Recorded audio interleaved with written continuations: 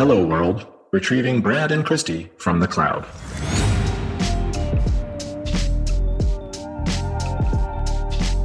Hi, I'm your host, Brad Rayford. And I'm Christy Hornlin. Welcome to the Risk Factors, Perspectives, and IoT podcast. And today, we're speaking to Jeff Cornelius from Darktrace about behavioral cognition, context-dependent memory, and how artificial intelligence can make cyber smarter. Let's dive in. Hey, Jeff, thanks for coming and being on the show with us today. Thanks, Brad. Pleasure to be here. Before we get into today's topic, Christy has a question for us. It's a bit of an icebreaker, sometimes a little bit off the beaten path, but sets the tone a little bit for the show and gets us out in front of ourselves, comfortable talking. So, Christy, what do you have for us today? I can't wait. So first, I want to ask. Jeff, I know that you have quite a few things going on in your life. I know you got quite a few pets. You got kind of a farm situation going on. But I wanted to ask, what's a hobby of yours, Jeff? What's something that you go back to? Yeah, that's a good question. Well, lots of history skydiving, lots and lots of skydives in my past. But most recently, the past say 5-7 years, it's racing motorcycles on open courses. Yeah. All right. So he's a high octane type of man that we got on the podcast with us today. So I was asking that to frame up actually for a more interesting question. So I was watching a Netflix series that talks about kind of the future of things. I know Brad's been watching it as well with his kids.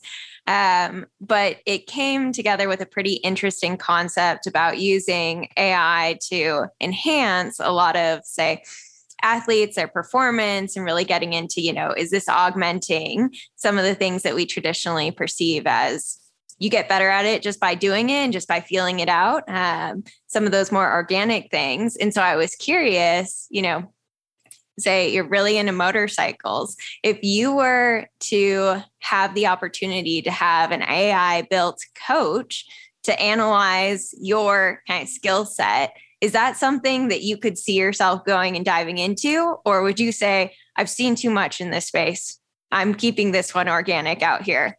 Interesting question. Yeah. And I can see why you threw that out there as an icebreaker. I've been riding motorcycles since I was probably 12 years old, and I'm almost 60 now. So a very long time. And I've found that organically, I've learned much, much more by experiencing and making mistakes and learning from those mistakes. Where I think AI and machine learning and all other forms of mechanical engagement would benefit is taking the pain out of the learning process, right? So the thousands of stitches I've had, the multiple broken bones I've had, the concussions, all of those could be mitigated by leveraging an AI type analyst that would say, hey, Jeff, you trail brake too hard into that corner. It's resulting in a possible low side, as an example. I think I would embrace that. I would embrace an AI coach. You know what came to mind when you said that, and you gave the 12-year-old age gap? I was thinking about Guardians of the Galaxy, like the introductory scene is him racing the car out, throwing it out over a cliff. That's what came to mind. I can imagine skipping that part of the journey might be ideal. A few less trips to the emergency room. But no, it is interesting. And I bring that up just because I know that we're going to get into some of the learning concepts behind AI, as well as kind of what's the human component there as well. So want to learn a little bit about you, a little bit about where we might go with this conversation. But yeah, just why not? It's kind of fun to think about it nowadays. I guess, Brad, I know that you are actually getting into pickleball now. So I'll ask you the same question. For your pickleball game, would you engage an AI coach? I think when I think of that question, I think of my kids, right? And raising my kids, and then how I was raised, and I'm sure how my parents were raised, of learn from other people's failures so you don't have to do it, right? Learn from their successes, learn from their failures. Similar to what an AI coach would do, would say, like, do these 5 things or have this outcome, and that's what will make you the best. Now that I'm a little bit older, a little more seasoned, I have a couple of perspectives. One is I would love a pickleball AI coach. Like, I'm older, I don't have the time to go and make all the mistakes. So if there's an optimal path to success, I will take it. The second is, would I be who I am if I hadn't made those mistakes, right? Because in our human experience, and this might be something we get into later, Jeff, is the difference between human learning and machine learning is how impactful those mistakes are to our overall development versus simply pursuing an optimal outcome, right? So I think the scars on my back, the stitches that I've had, they're very, very valuable to me as a person. And so far, I like who I have become and who I am becoming. And I don't think I would change anything about that. Going forward, I don't sleep a lot with little kids running around. So anything I can do to make up some time and still have fun with my family would be fantastic. I really thought that was going to be the segue to actually, if I could get sleep coach, though, that would be my first priority. I have one of those. So I have some wearables that I use. And every day it reminds me, like, you need X hours of time in bed. I'm like, where am I going to get 16 hours in bed to make up for my sleep deficit? So that's kind of a losing proposition for me, but I do have that. And I just need not so great with it. But Jeff, I'm really excited about this conversation. For a number of years, I've studied about learning. And then as our technology transitioned and made advances, getting into the topic of machine learning and artificial intelligence. And we invited you on the show because, and I'm going to spill out some of the things that I was researching and let me know if I get it right.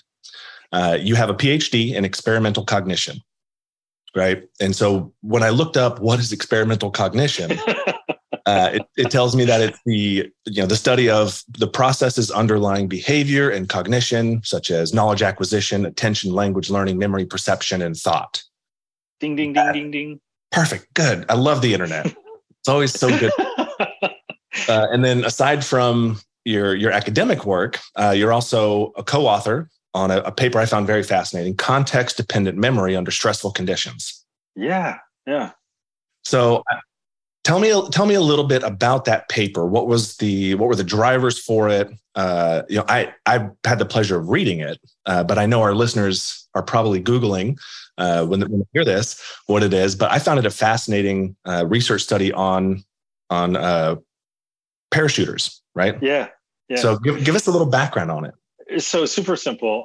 I had just started skydiving on a drunken dare. A friend of mine had too much to drink one night and he challenged me. And people know me well, know that when you challenge me, expect to be taken up on your challenge. Otherwise, don't challenge.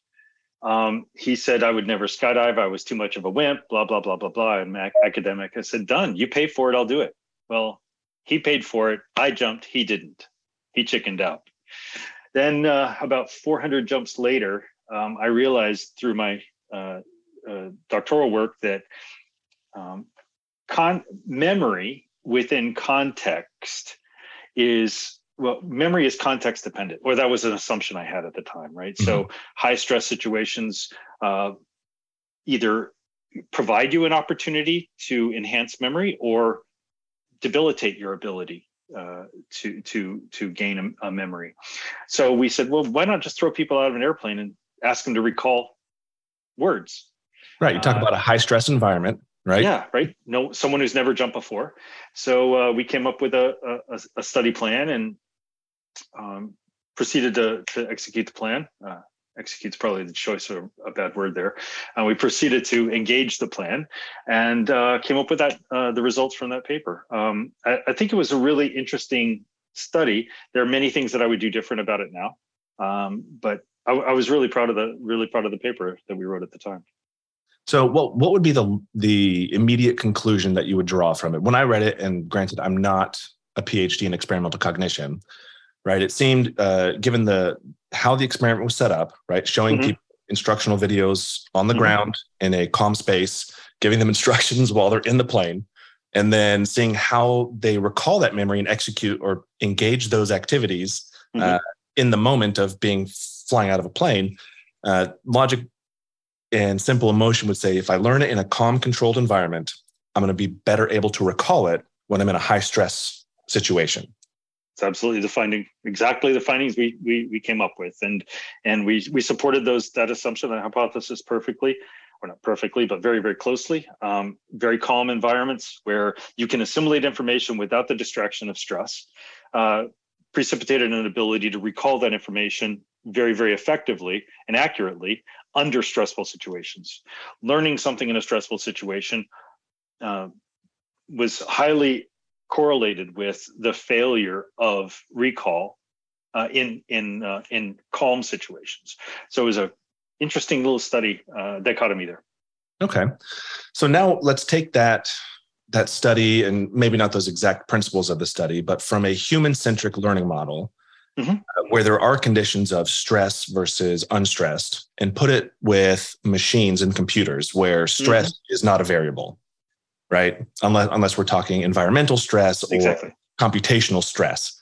Yeah, exactly. But we'll use the emotional situation where high stakes environment, high stakes situation, computers don't feel those stakes, right? Everything is a computation. So as long as the computation is simple enough or has adequate time and resources to process, you should always achieve the best possible outcome, right? So I want to set some common taxonomy as we go towards the conversation of AI learning and what that means. And I want to start with a little bit of classical conditioning and operant conditioning, right? Some of the, probably those who have taken a high school psych course like myself, that's kind of where our understanding of reinforcement-based learning comes into play, right? So classical conditioning, Pavlov's dogs, right? That's what I think of. Ring a bell, dog starts to salivate, right? Now, what I pull out from that now that I'm older is that this classical conditioning has no predictive quality, right? I can't use it for anything to predict the state of something else, right? Just because I ring the bell doesn't mean that the dog is hungry. All I've done is stimulus response. And it also doesn't account for any type of volition or free will, right? It's a forced response to a trigger. Whereas operant conditioning is something that we use daily, whether we know it or not. And that's the essentially the reward punishment cycle, right? Of how we get feedback from our actions or the actions of others. And our brains take that and turn it into our knowledge, our wisdom, our experience. Or learning. Or into our learning, right? Let's use the right words. So I've broken it down into a couple of different ways that punishment or reinforcement is applied, right? And there's positive reinforcement and negative reinforcement. But I think a lot of times people confuse negative reinforcement with positive punishment. Yes. Right? And those are very different things, right? And this is true, especially, like I said, I've got 3 little kids. So it gets thrown around in the parent circles like negative reinforcement is bad, but what they mean is positive punishment may not be the most effective way. So positive reinforcement, do something specific, the desired action, get a reward, right? Negative reinforcement is not the application of a punishment, but it is the removal of a negative stimulus or an undesirable stimulus from a situation as an action or activity occurs. So I use my dog for this example. When I want her to sit and she's walking around and she's on a lead, I can tug on her leash, pull her up, and as soon as she sits, I let go of that tension. And she feels that release of tension, and that's the desirable state she wants to be in, right? I'm not punishing her for not sitting. I'm rewarding her through the removal of an undesirable situation or an undesirable condition, right? Which is easy to misconstrue with a positive punishment. Yes. You do something wrong, you go to your room, you get grounded. And when we think about computers, they don't have, or machines, they don't have a positive punishment cycle, right? So how do we think about, or can we think about operant conditioning as a way of modeling machine learning? Is that an accurate way to apply?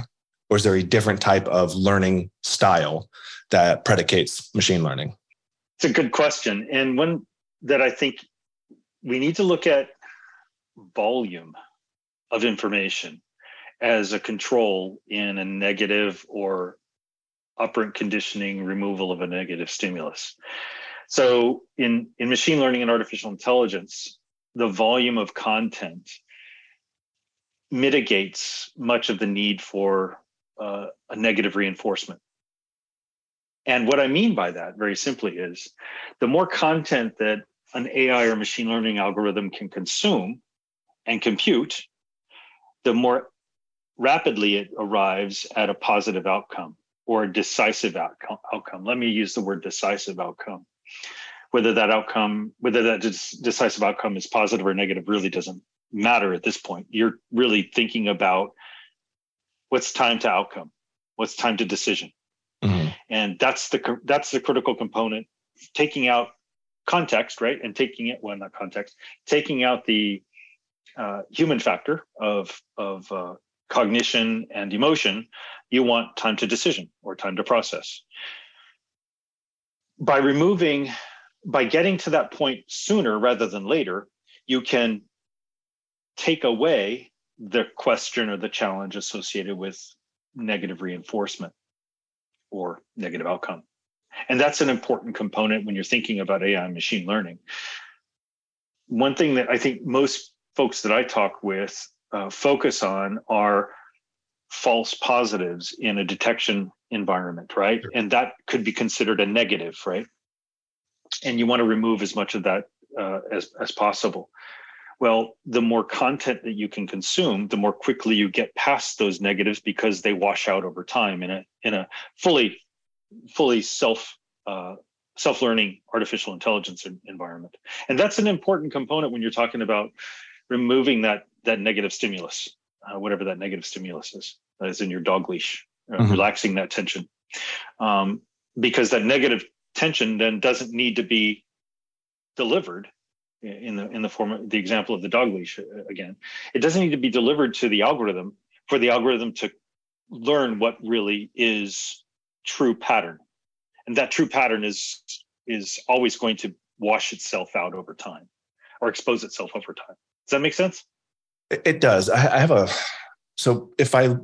When looking at human learning patterns and machine learning patterns, how much did we take from the way we understand our own method of learning and apply to machines?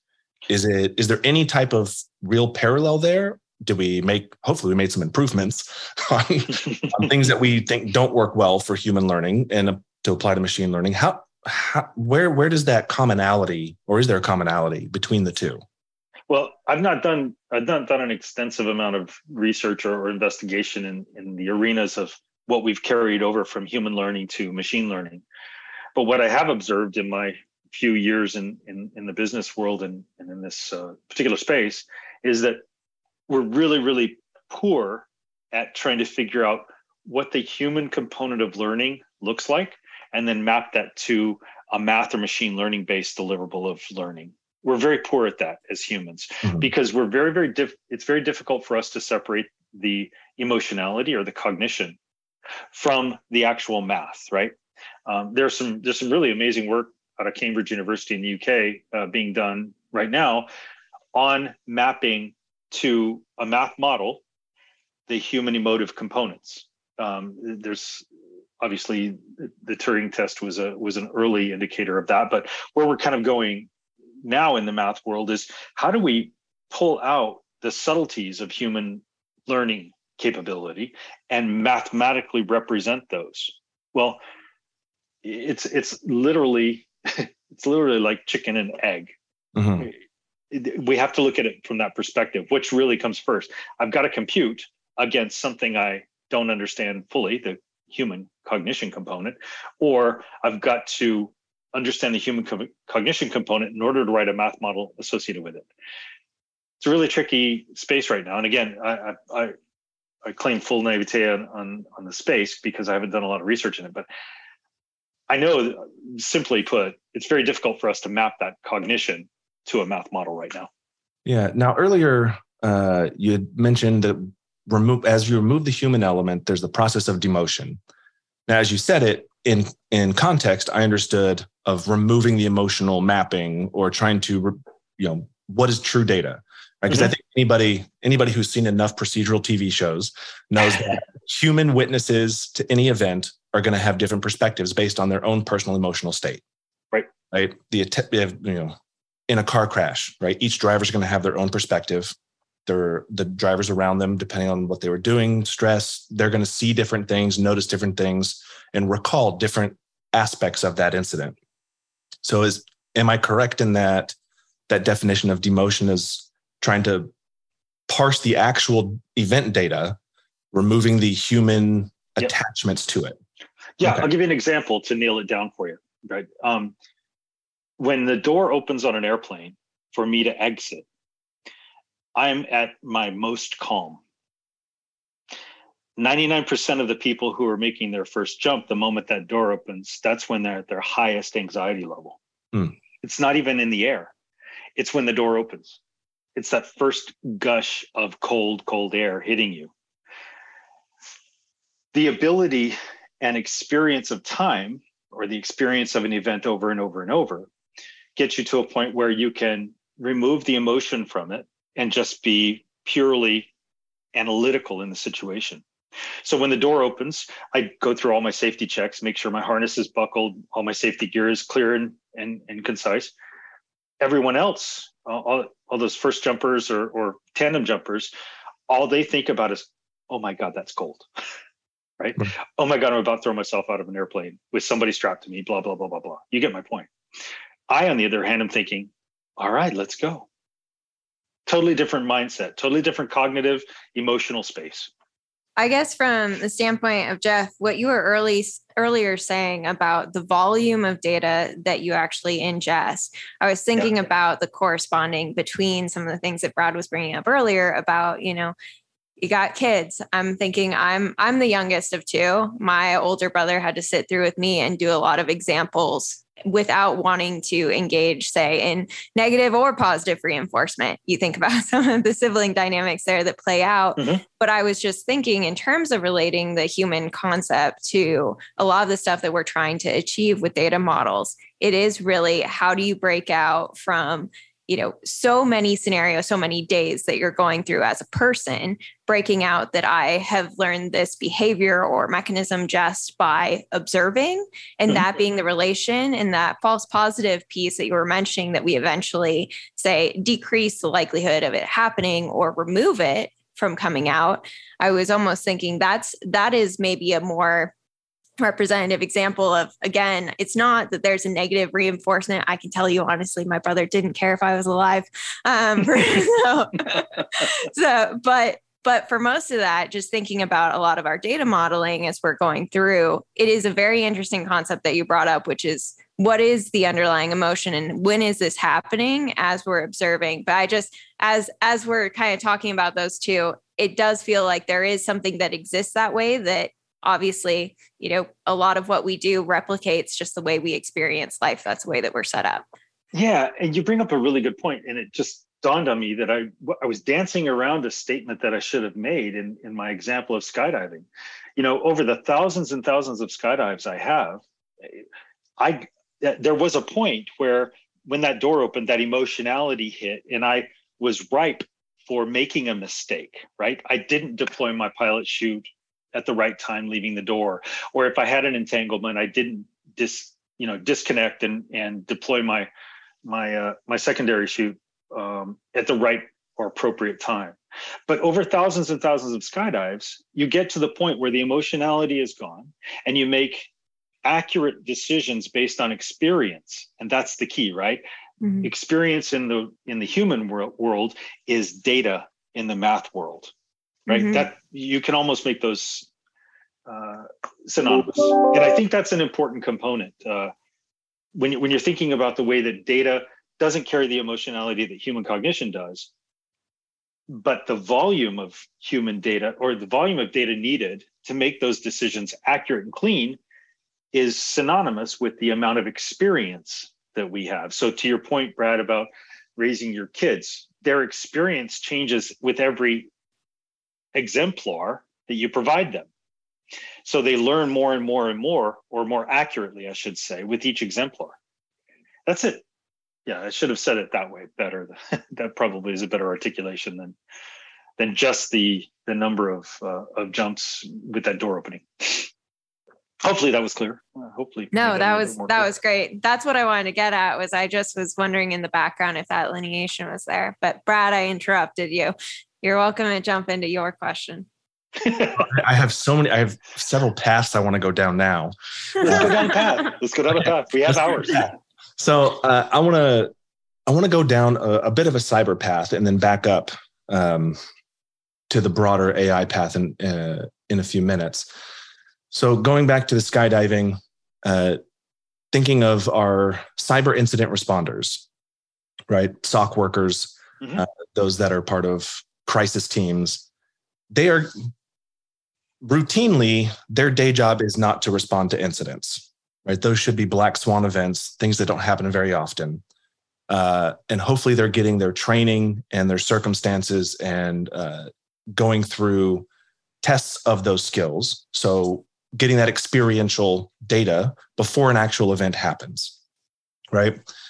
I guess my question is, knowing that a larger ratio of their experience will come from a high stimulus cyber incident event, what sort of things should we be doing or thinking about to supplement them, augment their skills, offload some of the highly emotionally loaded tasks during these events, so we can A, increase the efficiency of the response, and B, make sure that we're able to reinforce the right skills for people to have versus machines?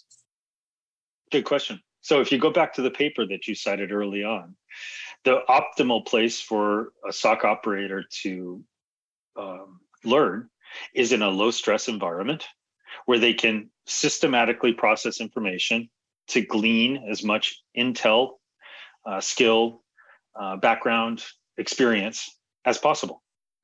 Now, your next argument may be, but Jeff, they don't have that specific knowledge of zero-day, nation-state, advanced persistent threat, insider, malicious insider, et cetera, You're right. They wouldn't have that. However, what they would have is the experience associated with not getting into the anxiety associated with an event that clouds their thinking and behavior. One of the, we've got a great, our head of cyber incidents here at Darktrace, his name is David Mata, former CIA guy. One of his things, whenever he's with a customer, whenever they're in the throes of an investigation, David's first statement is, everybody take a deep breath, relax. Because you have to get back to that state of cognition that's stress-free or stress-reduced in order to be able to optimally cogitate. If you don't have that, you're not going to be able to process the information necessary to make the decisions that are required at the moment that you need to make them. So to answer your question in a long roundabout way, I would argue we need to be calm throughout the entire process. And gaining that ability and experience to remain calm in stressful situations is the hallmark of a very, very effective SOC team. That's a good point. But here's a dichotomy that I've seen in organizations. I have seen some very effective SOC teams and incident response teams that are calm out of the gate. Maybe they've had the same advice of take a deep breath first, right? And when the SOC team is operating calmly, I have seen other members of the business team and the leadership team not operating calmly, right? and imposing some of their emotional stress onto the response team of like, well, how come you're not? Why aren't you more worried about this? Why aren't you moving faster? So I know that creates some interesting dynamics within an organization of like, and you have to build some of that trust and rapport. And hopefully it's not through experiential practicing or going through a number of incidents, being like, look, we've responded to 300 of them this year so far. Hopefully we have drilled, we have it routinized, we know what we're doing, even if we don't know the exact combination of attack scenario vectors, right? Insider, external, whatever it happens to be. We have gone through the procedures enough to figure it out. We have the broad knowledge base to say, here's how we respond to things. And maybe you have some specifics for certain scenario types. As we think about coming out of an event, how can we best be posed to capture what went well and what didn't go well so that we can refine processes afterwards? Yeah, I really like the fact that you teed up this discussion with the study that we did, because it just about every question you have comes back to the basic premise of that study. What's the best learning that we can glean from any event? The best learning is to take that step back and say, what worked well, what didn't work well. 99% of the time, you're going to find the things that worked well are the things that you were able to think through thoroughly, make rational, non-emotional decisions about, and then engage and process those behaviors. That's what you're going to learn. Just about everyone I've ever experienced in my life, that's the way we learn best, right? So on my other screen over here is a screen grab of one of a turn at Circuit of the Americas here in Austin, Texas. And it's one of my favorite pictures. I'm leaned way over. It looks almost like a MotoGP racer, right? And I think about all the times that I went through that curve, and every time I could have done something better. Well, the only times that I actually learned something about riding that bike on that track or any other track in the world, for example, is when I'm calm and relaxed and think about what's the most relaxed way I could do this without killing myself. Mm-hmm. And it really does come to that, right? What's the most comfortable, relaxed, non-stressed situation I can put myself in so I can learn the most from this? And if you apply that to machine learning and artificial intelligence, what's the most effective way that we can provide the information to an algorithm so that algorithm can consume, process that information, and make quote unquote intelligent decisions? Again, air quotes. You can't see that on the blog, but it's air quotes, intelligent decisions around a process. Well, the best way to do that is to give it every piece of information you could possibly give it. Everything that's possibly available to it so that it can consume all that information and come up with the best possible scenario. What I find really interesting, and I'm going to draw it back to the just comparison of person versus machine, is that what you described there in my mind goes to like mental fortitude. And basically you defined it for a person and you defined it for a system. For me, like when we talk about mental fortitude of those incident responders, that's having the understanding of how to do kind of that emotional baseline, how to actually bring yourself down to interact with others and to go through the processes that you have in other scenarios developed. But then you talked about from the system side, how can we provide them enough information that they can continue on, they can carry on? Both of those are very resilient efforts, just based in human versus machine. Good point. Well, one thing, Christy, you bring up something that I've heard increasingly over the past 6 to 9 months as I talk with customers and prospects and industry stalwarts, is process fortitude. Right? So you're talking about machine learning and artificial intelligence. What's the process fortitude that's built into that by whomever is writing the algorithm, right? By whomever is creating the artificial intelligence that takes that machine learning and then does something with it, makes a decision and affects an action. What's the process fortitude associated to that, right? Do you get a 14-year-old who's maybe written 15 or 20 algorithms, or do you get a 25-year-old who's written 5,000 algorithms, right? That process fortitude is delivered with experience, I would argue, just as my ability to crash or not crash on a track, or my ability to break my legs or not break my legs in a skydiving accident. That's all process driven or mental fortitude driven by experience and that fortitude that we talked about. Jeff, I'm glad you brought up algorithms and process fortitude, because I want to take us to a deep secret love of mine, the game of chess. One of my many failures in life. I started playing chess with my dad. I think I was 5, 6 years old. And truth be told, I was in chess club. I loved it. I used to collect chess sets from around the world when I would travel with my wife. We'd go and pick up a chessboard that was carved by local artisans. So it was very representative. Beautiful, beautiful things. But the computer Deep Blue, right? One of the early supercomputers, went and faced off against Garry Kasparov, who arguably the best chess player in the world in history.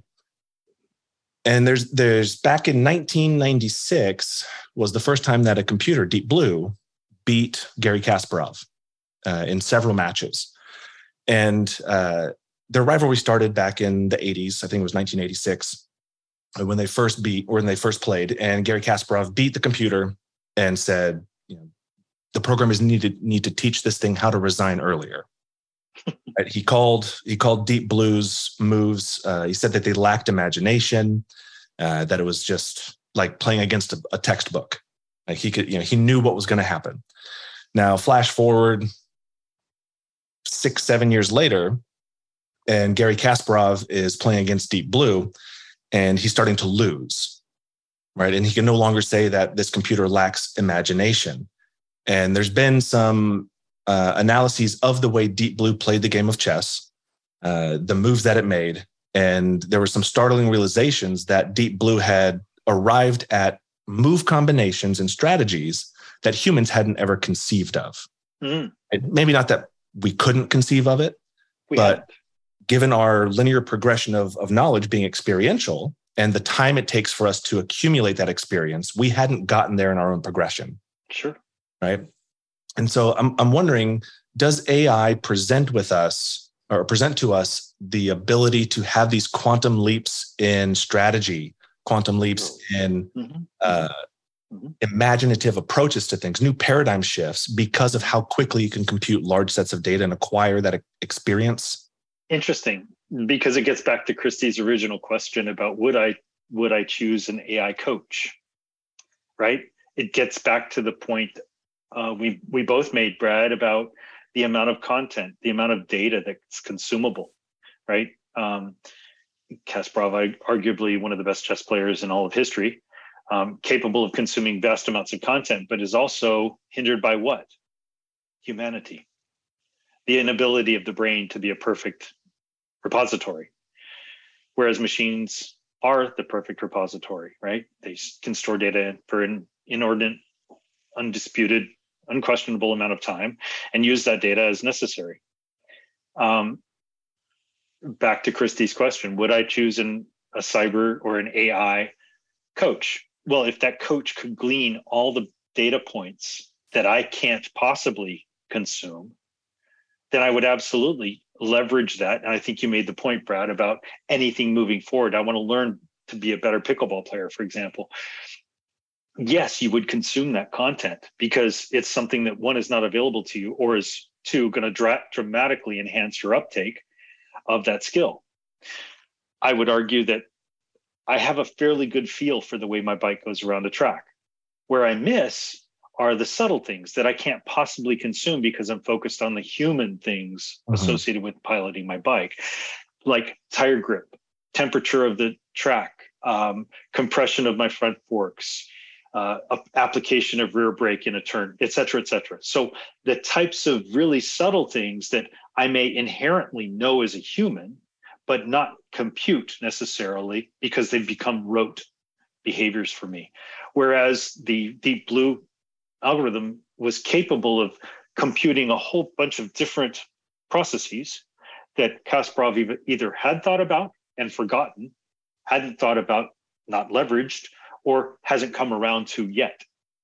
And that's probably why, I don't know enough about the game, to be honest with you, to pontificate on why, but that's probably why there was some skill involved. Skill is a very nebulous term when you're talking about machines. Sure. You bring up a really interesting point, talking about you on your bike, as you lean into a turn, right? Your knee is like, 6 centimeters from the ground. Or on the ground. Or on the ground, right? Depending on how you're feeling that day. Exactly. And how much you love your knee pads. And a lot of that, or most of that, is going to be driven by your experience, right? Does the bike feel like it's at the right angle? Now, you brought up I don't know consciously what my tire tread is, how much tread I have on each wheel, where it's worn, where it's not. Is there rubber and pebbles on the track? Is the wind gusting at 12 degrees or 12 miles per hour to the east? That's going to blow you, whatever. And that there are applications where we could see something like an AI embedded into our everyday devices, we'll use your motorcycle to compensate for those things. So as you're leaning, it's either going to resist you to keep you in the optimal space or push you further over to get you into that optimal angle. Does that start to deteriorate the human experience, the thrill of riding a motorcycle, in your opinion? It's a great question, because I'm sure, like you and Christy, you guys have been on business trips where you get a rental car that has this lane assist thing. And the moment that you get close to that dashed line, it begins to vibrate the steering wheel. Well, oh my gosh, if that happened to me at 200 miles an hour on a motorcycle, yeah, there's definitely some negative feedback that would be occurring. So, yeah, I mean, many of the manufacturers today, BMW is really, really advanced in rider aids. Ducati is very, very advanced in rider aids right now. And what we're seeing is the industry, automobiles are doing the same thing with Tesla and Rivian and others. They're taking artificial intelligence and machine learning capabilities and saying, what can I do to enhance the user experience? What can I do to enhance the user safety, the rider safety, the driver safety, whatever the case is? And they're taking very, very metered approaches to mitigating some of the risk that we take on these things. For example, one of my motorcycles is a 2014 model. Well, the 2021 model it's millennia ahead of where the 2014 model is from a rider safety and rider enjoyment perspective. What I could do on the 14 model was much more human driven. The mistakes were purely mine. The advancements were purely mine. Now in the 2021 models, for example, any advancement that I might have on that bike would be purely technological, not necessarily skill-based, because it makes up for all the mistakes that I would engage, so I wouldn't crash as much. That's a wonderful thing, except when it comes to learning, right? Not necessarily that crashing equals learning. That's not what I meant to imply. But making small mistakes and figuring out, okay, that was a bit too far, or I engaged that corner wrong, or I applied a little bit too much trouble, whatever the case is. All of those things come to experiential components of learning. Bikes now don't allow you to, well, they do allow you to do that. It's just that when it happens, it's already catastrophic. So I take that in at least two ways, two that I'll go through. One is humans our brains operate by drawing out memorable things, positive or negative, right? If it's a memorable, did I put the cap on the toothpaste this morning? That's something I do every day. If you ask me on any given day, did I do it? I can't give you a definite answer. Probably yes, because that's what my routine is. Yeah. Right. But if I were to take the toothpaste, squeeze it, and shoot it on the mirror, I'm going to remember that day. Yeah. Right. The positive or negative will come when somebody else who lives in my house sees and says, "What did you do?" Right. Sure. So same with riding a bike. Right. It's only after something has happened that we assign it whether it was a good or a bad outcome. Right. And I think when we're learning, we need both the good and the bad, right? Because that teaches us the boundaries to stay in. Not that we have to have a catastrophic outcome or a crash, to your point. Like crashing doesn't necessarily mean learning. You could just be a bad driver, right? But it teaches you the boundaries of how far on this given apparatus can you push certain limits, right? It's through experimentation that you find that out. And as we flash forward to modern vehicles, modern technologies, not everybody's looking for that type of experience, right? Like when I get in my car, I love my lane assist. I love that it keeps me in the middle of the road because my car is often full of noise, and safety is a primary concern of mine with my family in the car, but it also allows me to enjoy other things, other aspects of the drive. It elevates my experience. I don't have to worry. I remember one of my parents' cars when he lived in Saudi Arabia had no power steering. So I used to watch my mom micro steer to try and stay in the lane. And now it's like, I don't even I do keep my hands on the wheel, but I wouldn't have to, right? Because my car will keep me in my lane. That allows me to enjoy the other things my car maker has put into the car: vibrating seats, ventilated seats, the nice sound system, right? Elevates the experience. Now, when I think of contests and competitions of human skill, like motorcycle racing or F1, right? There's a fine line between having technology do the work and providing technology for the drivers to make use of. And I was watching a video of Hamilton go through and try to explain what's on his steering wheel and all the different triggers and buttons. And somebody asked, how often are you touching these buttons and switches? And he's like, every lap. Every lap, I'm making adjustments, either to the tension on the brakes on the front right, shifting it to the back. And there was something, he was like, if I told you about this, you wouldn't understand it. It does X, Y, and Z, but that's about as much as you're going to get. And that could all be done by a computer if they wanted to, right? But that would remove the human element from racing itself, of figuring out, when do I need to make these adjustments based on what I'm feeling in the car. I would like to go off of that before you jump into another question and ask, based on what you just said, we're at a very interesting point in time, right? Where you have people that have gone through the experience. I mean, Jeff, you're even saying with your motorcycle experience, you have been in the manual. You understand the foundations because you have been in the manual. You are also now at a part where there's augmentation to the vehicles that you're driving from a safety perspective, from other perspectives. I think about cyber, and I think about how right now we are also in the manual. The people that are developing these models happen to have lived in both the manual process and now are living in the model process. Is there anything that you think of when it comes to fast forward to somebody whose foundations are working with a model that's been pre-established? Are we mindful of the fact that you lose some of the foundations that you got from driving the motorcycle with no augments? Interesting. I hadn't thought about that. Probably because I see the evolution of cyber, certainly from the perspective that Darktrace has taken it, the evolution is constantly adaptive. I think that's an important component. One of the challenges I see in the marketplace today is the lack of adaptation to behavior, lack of adaptation to the threat actor or the threat vector or whatever. And the primary reason for that, and Christy, I don't know if this is the direction you were going with the question, but what it's triggering off in my mind is when we look at cyber today, we look at really two primary camps. One camp is a camp that says, well, if I know everything that goes on in the world, then I can tell everybody who hasn't been compromised by anything going on in the world how to protect themselves from that going on in the world, right? All the known bads I can mitigate by telling everybody, this is how you protect yourself from the known bads. Well, that's valuable, obviously, because you don't want to be attacked by Triton or WannaCry or whatever the case is, right?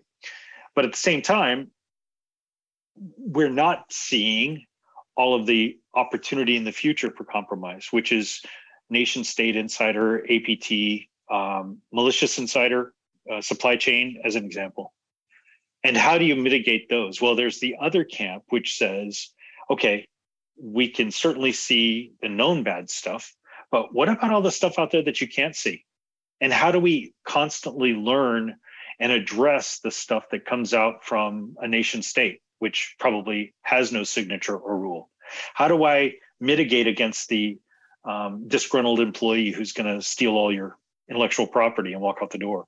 How do I mitigate against the supply chain compromise that you never saw coming in because it's a trusted insider now? Well, that's the two camps, the rule signature based camp and the self-learning AI camp. Those are really the two plays. And I think, to the motorcycle example, the self-learning or the very rudimentary kind of rule signature set, that's the analog world of an older motorcycle, right? Where it's really up to the human to manage that information so that they can make decisions. In the AI world, it's really the combination of the human and the technology to figure out what's the right issue here. And that's where artificial intelligence and machine learning, I think, give us so much power in the world today to help us understand this is truly a risk or this is really not a risk, by learning that what normal and what abnormal are. Yeah. I don't know if that's where you're going, but that's where your question took me. Well, I think it does actually respond a fair bit to what Brad was saying earlier, even in the context of, say, opening up to more of the, say, benefits of having the car that you were mentioning, Brad. I can enjoy all of these things because other things are taken care of while Absolutely. I'm doing this. And so when I think about it, even Brad's earlier question about, well, are we concerned? Do we think about strategy as being something that could be developed by AI machine learning? And it's interesting because I think you don't lose the human aspect of it. It's that suddenly you have the resource to support and augment yourself is kind of the overall theme that both of you have kind of talked about. Is really, I get the opportunity then to think about all of these different data points, but I don't have to store them in my repository. Yeah, it's the human experience, the human skill set and capability augmented by technology. I think that's maybe I've been dancing around that for the past 57 minutes or so, but I think that's actually 100% accurate. It's been a fun dance. Yeah, always is. Well, now that we've danced all our dances, my dance card has been filled.